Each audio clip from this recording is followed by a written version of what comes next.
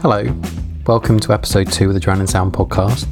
Thank you so much to the people that shared and sent nice comments about episode 1 with Naomi Powell from Musicians Union. If you've not listened to that yet, you can obviously find that in our feed. I am Sean Adams, the host of the Drown in Sound podcast, and for the second episode, I thought I would do something which I don't know why we never really did more of this in the past.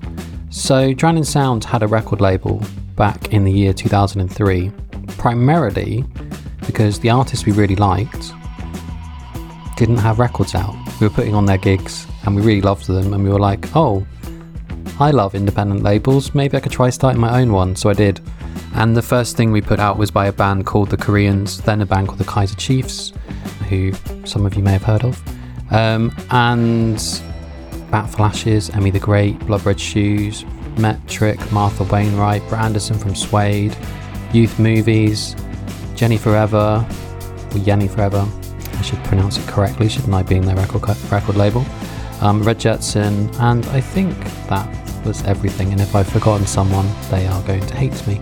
Hopefully they will forgive me. I'm sure they will forgive me. And yeah, so with the Drown in Sound label, we put out lots of singles. We had what I called a singles club, which I loved the Fierce Panda singles club, which launched like Coldplay's career. I love the Sub Pop singles club, which launched Nirvana's career, and Mudhoney, and like loads of other cool stuff. And I just really like the idea of bringing that back, but also bringing together the feeling that, well, actually the discovery that I got from cover mounts on magazines. So you would get cassettes or CDs on the front of magazines, and I really just loved the fact that the journalist had put stuff together. It would often not be stuff that was as radio friendly as stuff on the radio, and sometimes it would be artists who had only just started out, or sometimes it'd be a sampler of a record label. I really loved in record shops when you bought £20 worth of CDs that you could get a free label sampler. I really liked that all the punk labels when I was growing up put out compilations too. The long story short is, I'm trying to do that again, and the very first release from the new Drown in Sound label is by Faith Verne, who was in a band called Pins. And if you read Drown in Sound over the years, you will probably know that we were very big fans of Pins. They released one of their first records on Belly Union that we absolutely adored. They've self-released a few records on their own House of Pins label. They're brilliant. 3 albums that are full of exquisite punk rock. They are girl gang from Manchester, and Faith is cool as hell, basically. That's the shortest way of describing it. They've played various Drown in Sound curated festival bills over the years. I particularly remember seeing them at Candom Cruel, and just been absolutely blown away. Like, they'd really hit their stride, and everything about them was just like super cool. So yeah, so Faith has started a solo project under the guise of the Faux, like faux leather, and I absolutely adored what she sent me. I've met her briefly over the years, but I met her properly when she was singing with Iggy Pop at Maida Vale Studios. I was working for Six Music at the time, doing their social media things, and I just got chatting to Faith, and we got chatting over Instagram at one point, and she mentioned that she was working on some solo stuff, and I said, love to hear it, I'm thinking of starting my label, and here we are. I am going to introduce you to Faith, or rather she is going to introduce you to herself, and I hope that each month with each of the artists that are on the Singles Club, we'll have an opportunity to introduce you to them, and hopefully you'll discover a new favourite artist over the next few months. It's just be one a month, in amongst interviews where I will be talking to big names and people about big ideas, often in the same interview, I hope. I mean, talking to a big name with small ideas could be a concept. Anyway, I am rambling and you want to get into the podcast. One super quick thing to note, if you're not from the UK or if you don't follow politics, at one point I mentioned someone called Jacob Rees-Mogg. He is a UK politician who lives in Victorian times, and you may have heard of him. He loves Brexit, and he doesn't really seem to think that anybody can work from home. So when I talk about presenteeism and people not turning up to work or being present in the actual place, that's what I'm referring to.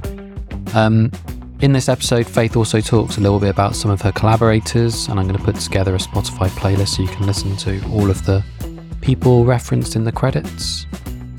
So, welcome to the second edition of the Drowning Sound podcast.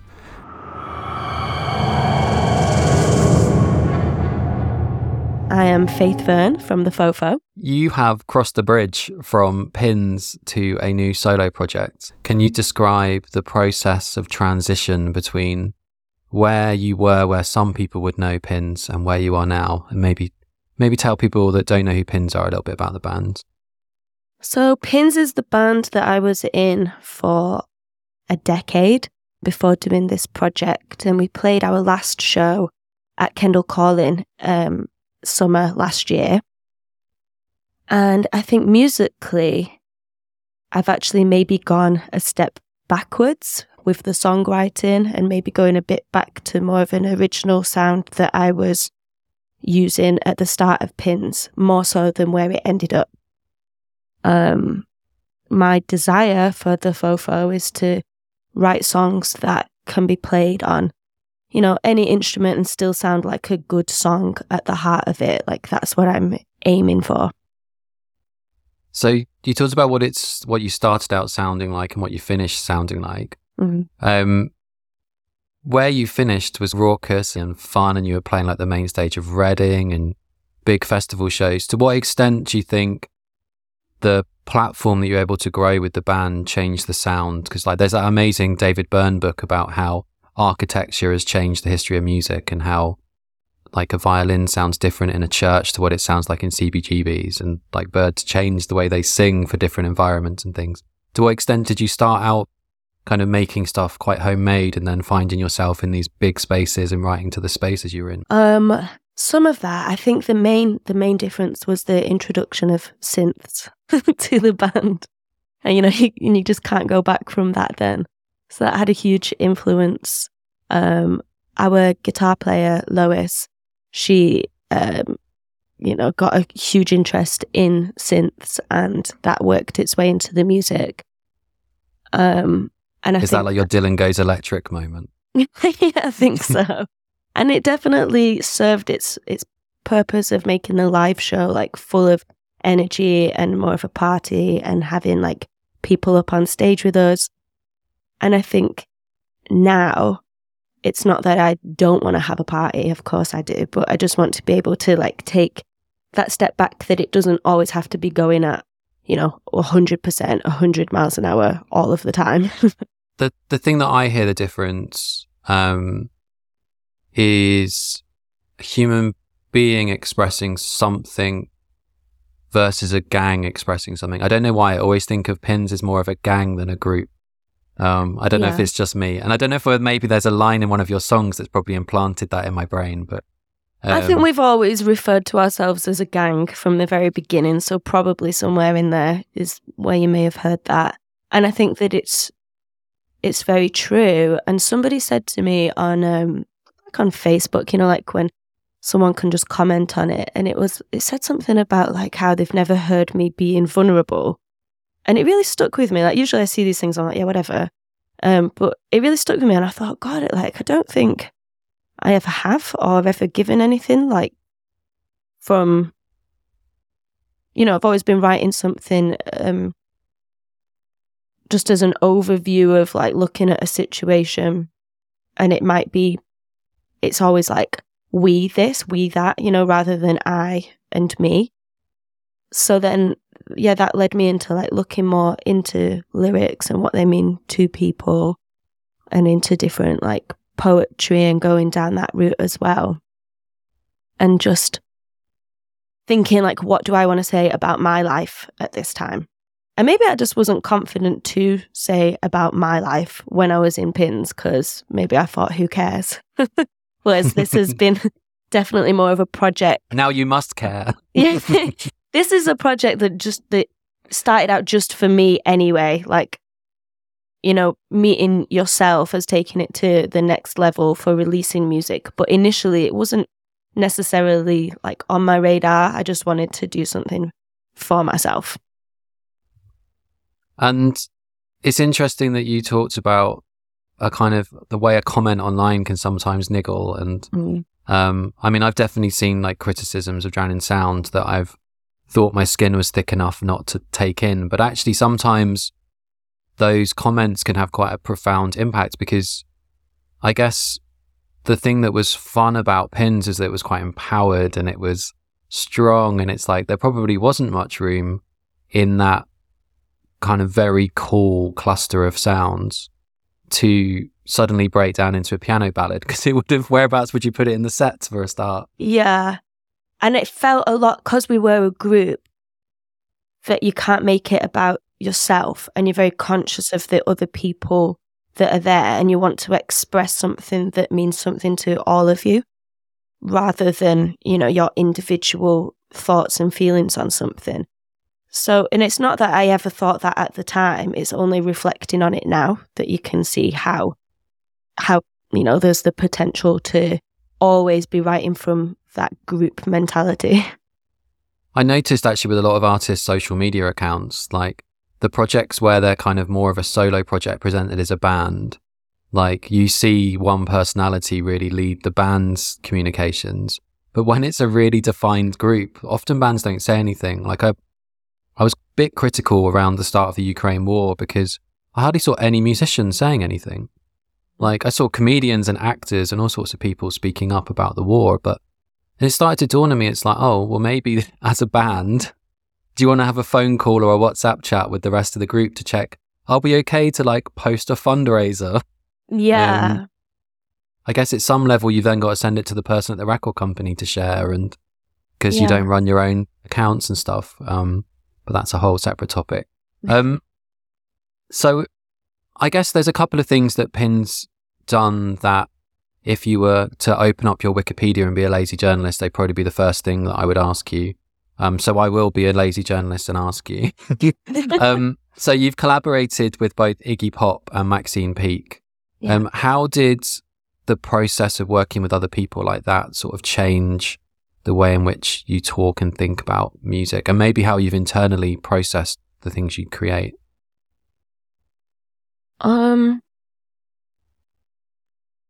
You know, I haven't really thought about that question so much. I suppose, for instance, with Maxine Peake, we just knew how well she would. It was more about her voice, and with Iggy Pop too. It's like, who would have the voice for this? So we just asked them, and it just came about, and it was cool. Like there really wasn't too much depth to it. Yeah. Or I don't think the process was any different. It definitely, in both cases, it was very organic, because like with Iggy, the song, I wrote the music for the song, and then months later, my husband wrote the lyrics for Agoraphobe. And then we presented it to Pins, which is not a way that we ever work. Like, you know, we always write our own songs apart from on this one. And then it was like, oh, who could we get to do the vocals? And then we all were like, oh my God, it'd be so cool if it was Iggy. And then it just kind of worked out. So it's not as though it wasn't too premeditated or anything. And you've done quite a lot of film work, which again, like, it just when you started talking about how your music's changed and evolved. And I wondered to what extent writing to a brief rather than writing to a kind of band template started to change the way in which you were thinking about the kind of music you're creating.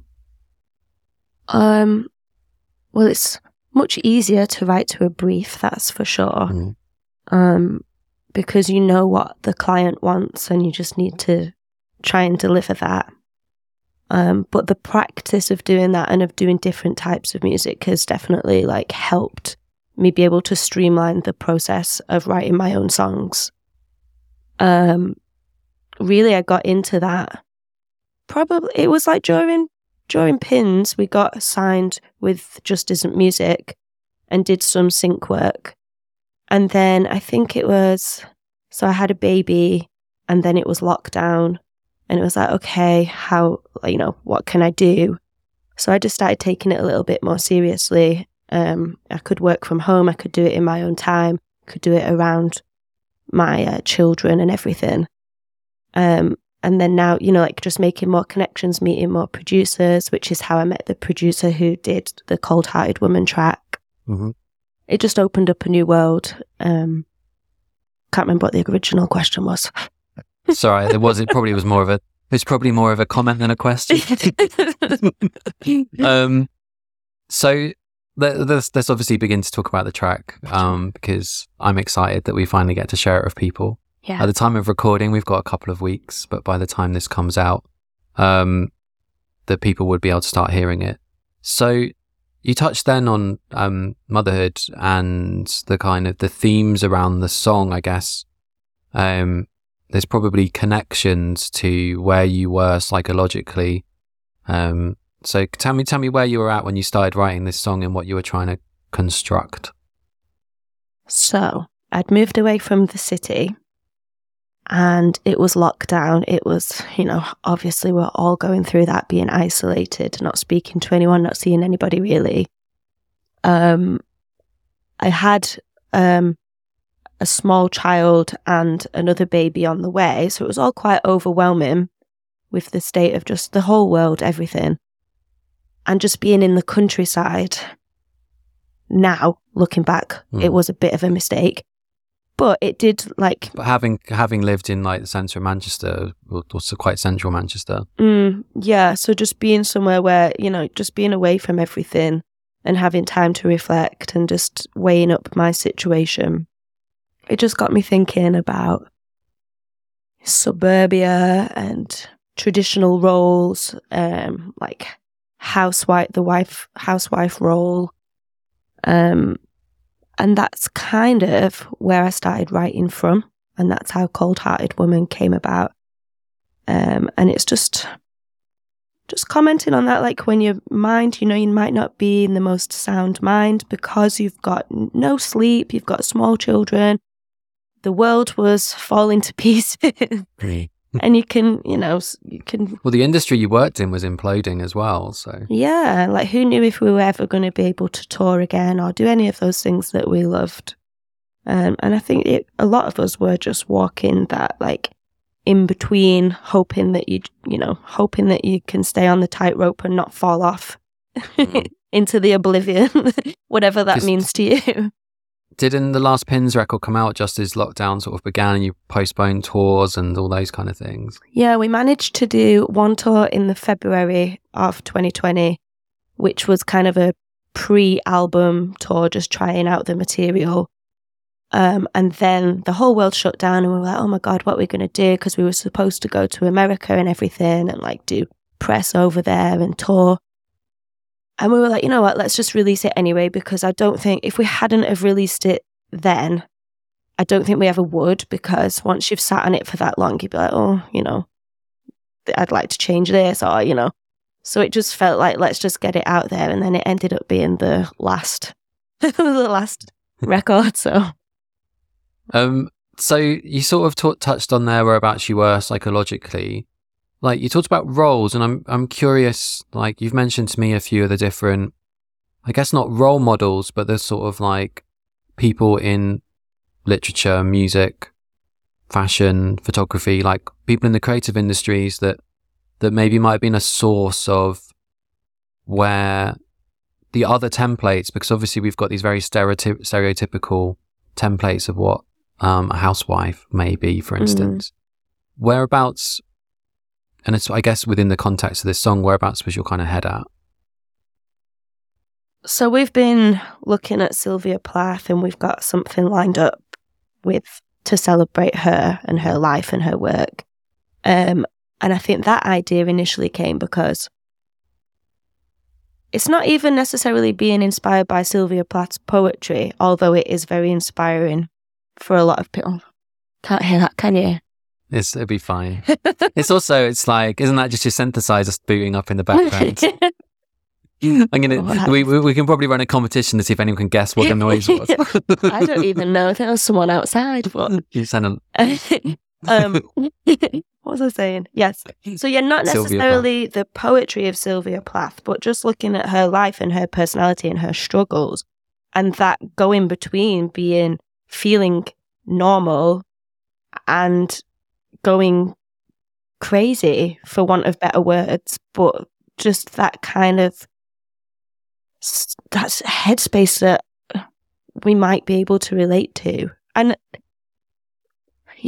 with the project, it's somewhere in between, like, it's fact and fiction. It's bits of this and bits of that. It's not all true. Sometimes it's just exploring the idea of something. But looking at people like her, it's just a shocking image, isn't it? Like a suicide by a head in the oven. Mm. But I don't know how many people thought about, like, and I know it's dark, but ending their own lives during lockdown. Like, there's just so much to unpack. I don't know how to go into it right now. We'll just scratch the very edge of it. I guess the question that could be an offensive question to ask, but have you been referred to as a cold-hearted woman ever? Is that where you were like, are you holding it to your chest as a thing to be celebrated, or like characters that are not kind of given their kind of space in the world? I think a cold-hearted woman, it's not just me. It's a character that a lot of women in particular would be able to relate to. I suppose if you don't conform to what you're supposed to be in society, then you can just be called, you might not be called a cold-hearted woman, but it's like, oh, you're a bitch, or, oh, you're a slut, for whatever reason. And it's just become a bit of a joke to me that women are treated in this way, but it's not a joke. It's, it's serious. Sorry, the noise. Right. It's Plath coming from. Yeah. I think it's actually my husband putting shelves up in the garage. How boring is that? The division of labour there. How come you're not doing the shelves? Do you know what? I told him to leave it, and I said I will do it, and he's just gone ahead and done it. So that's on him, not me. Yeah. So in that term, like, I hadn't thought about the fact that it's actually a really polite way of saying "bitch" as a title of a song. Like it's like a. So let's take people into some of the detail of the track a bit, because obviously when you open up streaming services or press play on YouTube, you don't always get to know kind of what's being played and who you worked with. So tell us a little bit about the instruments on the track, like what sort of sounds, like maybe a little bit about the producer and how you got working together. Yes, so the producers, should I say, was Paul Rawson and Jamie Hall. Paul is someone... And you. And me. Paul is someone that I met through Just Isn't Music, doing sync songs, and we just got on really well and started working on some tracks together. And then Jamie is from Tiger Cub and Nancy. And I just absolutely loved the Nancy record that came out a couple of years ago. And I was like, I just really want to get some of those sounds or some of his expertise. I don't know. I just thought it would be fun as well to work with him. And a lot of it was recorded remotely. Like I was doing vocals up here myself, and they were doing the drums and the bass and the guitars and stuff in the studio down there, just because we couldn't manage to get together. I've had to do a lot of work just from home to be around my children. Which in a way, a remote studio is quite liberating. Yeah, I think people have just learned a new way, probably since lockdown, another way that we can still work on whatever it is we want to work on, but without being in the same room. And I think it does lose that like camaraderie and vibe, energy, whatever you want to call it, sometimes. But for this... I did not expect you to agree with Jacob Rees-Mogg. Oh. Well, presenteeism is important.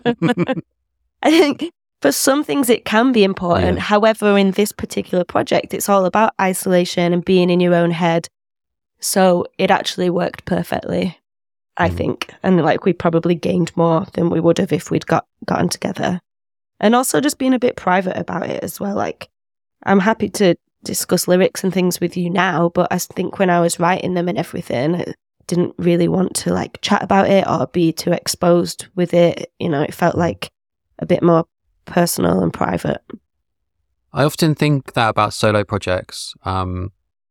Like, I've read a fair bit about Elliott Smith and how he worked and how his music changed when he went into studios, and you can obviously hear the huge difference to very sad man on his own playing solo guitar versus being in a big studio with strings and things, and how sonically and lyrically and probably emotionally that changes things. I'm curious whether you talked a little bit about the type of music changing, and I wonder to what extent having that space to yourself and not being in a studio and having a laugh with the rest of Pins like allowed you to maybe feel more comfortable expressing some of those things as well. Yeah, I think some of the other tracks that I've written for this project are probably not ones that I would ever have presented to my friends, band members in Pins. Maybe that's just because I would feel maybe they're too personal, or like I'd be thinking, it's not the right style. I'm not sure what that reason is, but I know that I wouldn't have shared them. And I think that Cold Hearted Woman is a bit of an in-between track because, it could be a Pin song. It's not too far away from that. But I think, some of the rest of the project is going a bit further down a path that's just way more personal to me. It's interesting what you say about Elliott Smith, and it kind of reminds me of like the predicament that musicians often end up in, which is, the demo being better than the end song, or just being stuck on this like version, this original raw version, which, as you know, was an issue with this song too. I think we got there in the end, but yeah, a full confession, I absolutely adored the demo version. And when you first sent the track across, I was like, I like it. I was like, and then I listened back to the demo version. I was like, I still love it. And it's like which is people in the industry called demoitis, isn't it? It's like you've become so attached to something that, which it not to say that like now where the track ended up, I sent you so many notes after I first heard it. Oh, well, I mean, there's a lot of the demo on the final track now. Like, I think the drums are pretty much like quite a bit of demo drums, and even the vocal takes, like some of it is from the demo. I think if you just catch that thing, then that's what you've got to go with. And I think I don't remember now which Oasis album it was. Maybe it is definitely Maybe, and they recorded it, the first time with. I think they recorded one of them with like a completely different producer, and it just did not have the vibe. So they just redid the whole thing again. I can't remember the whole story, but Well, you can tell by the time they got to Be Here Now, and it was just like, I don't think they could even hear the record for the mindset they were in. Yeah. It's like, what have you done? So we started touching upon some of the people involved in the track. You invited a small choir in as well, didn't you? Yeah. So keeping it in the family. So we had Victoria Thomas, who I use to do my makeup quite a lot. She did my makeup in the Cold Hearted Woman video and in some of the press pictures. And she was backing vocalist in Pins as well. She's got the most gorgeous voice. She's in See Through Hands too. So yes, I asked her to sing. And then Sam Seth, who does the indie choir. Again, just amazing, gorgeous voice. And she did like a Pins Christmas show with us. The year before last, I think it was. And then Caroline, she was in the 1-2-3-4s, a band from Manchester. Again, just an incredible voice. And I got them all down, and we had a little day of recording their beautiful backing vocals, and it was all very T-Rex gospel backing vocals inspired. And we just had a really good time. And I think that's when, you really see the benefit of getting together in real life and it not being remote. Yeah, Jacob Rees-Mogg is right about one thing. One thing. So you're at a point now where you've created this track. You've started working on, I guess, an album, body of work, some songs. How are you thinking about them as kind of as a project? Whereabouts do you think you are?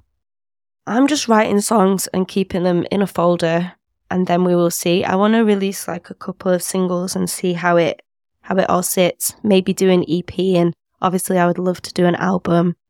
But the landscape has changed a lot from when I first started doing Pins releases. It felt very much like, you know, you might do a single leading into an album, or, you know, doing an EP and it being on vinyl. And then now I'm not so sure. Like, I don't know how it all works. I just think I'm pretending I know how it works because that's why I started a label. Yeah, I'm hoping you know. So, but just to enjoy it, I just want to put some music out, and in whatever capacity that is. Because I think that's where my head's at the moment, is trying to figure out this is like sustainability, not just in terms of the environment, but in terms of artists' careers and the amount of money that gets spent in the industry on things which don't end up making their money back. Like, we could press 500 vinyl we could make 7 inches of the single, and it'd be a lovely thing to do. But it'd be a bit like Blue Monday. We'd be losing money almost on every copy. We'd need to make like 3,000 or something for it to be kind of a worthwhile and kind of financial endeavor. Which is not to say that folly is not a great thing to do. In fact, we went to Hebden Bridge a few weeks ago to record a little pilgrimage that we'll be sharing. And we drove past what apparently was at one point the largest folly in Europe. And I looked up what a folly is at the time, and at least the director looked it up. And the word is such an odd thing. It's just like something built with no purpose. But it's just felt like the perfect example of the music industry. And it was just, anyway, I don't know why I started rambling about that, but and I think that it's okay. I think it's okay to do that. Like, of course, right now, all of us, you know, we can't throw away money. You know, everything's just a little bit crazy. But, you know, if you can do something just for the sake of art or pleasure, then what's wrong? You know, I think that's always a good thing. Yeah. Well, I'm glad I didn't do this podcast as the art that I suggested beforehand, which I was just going to ask you repeatedly, what's it like to be a woman in music? I can give you all of the question. Answer the question, Jeremy Paxman style. I don't even know if I can remember. It's become like a parody of itself, the whole. Yeah. I was thinking, what's it like to be a cold-hearted woman in music might be the question you're going to get asked now. Well, I could just tell you to go fuck yourself, really. And yeah, exactly. How about that? I think that is the exclamation mark at the end of the interview. Hope you enjoyed episode 2 of the Drowning Sound podcast. If you want to hear the song, just search for Cold Hearted Woman by The Fofo, and you'll find the video either on YouTube or the song on Spotify. Drop it onto one of your playlists and maybe listen to it at a later date if you've not got time to listen to it right now. There will be an episode like this each month with a different artist coming out on the Drowning Sound Singles Club. And coming up over the coming weeks, there are some very helpful things if you're a musician or if you're trying to work out how to use TikTok yourself. There's a look at AI and how that is revolutionizing music and whether we should be terrified of it and how best to embrace it and use it as like an assistant and all those kind of things. I've got quite a lot of other ideas up my sleeve. I'm waiting for some big artists to confirm that have responded to my DMs, so I just need to work out when those are going to take place. Thanks again for listening. I've been Sean Adams. You can message me at Sean in Sound and speak to you next time. Bye.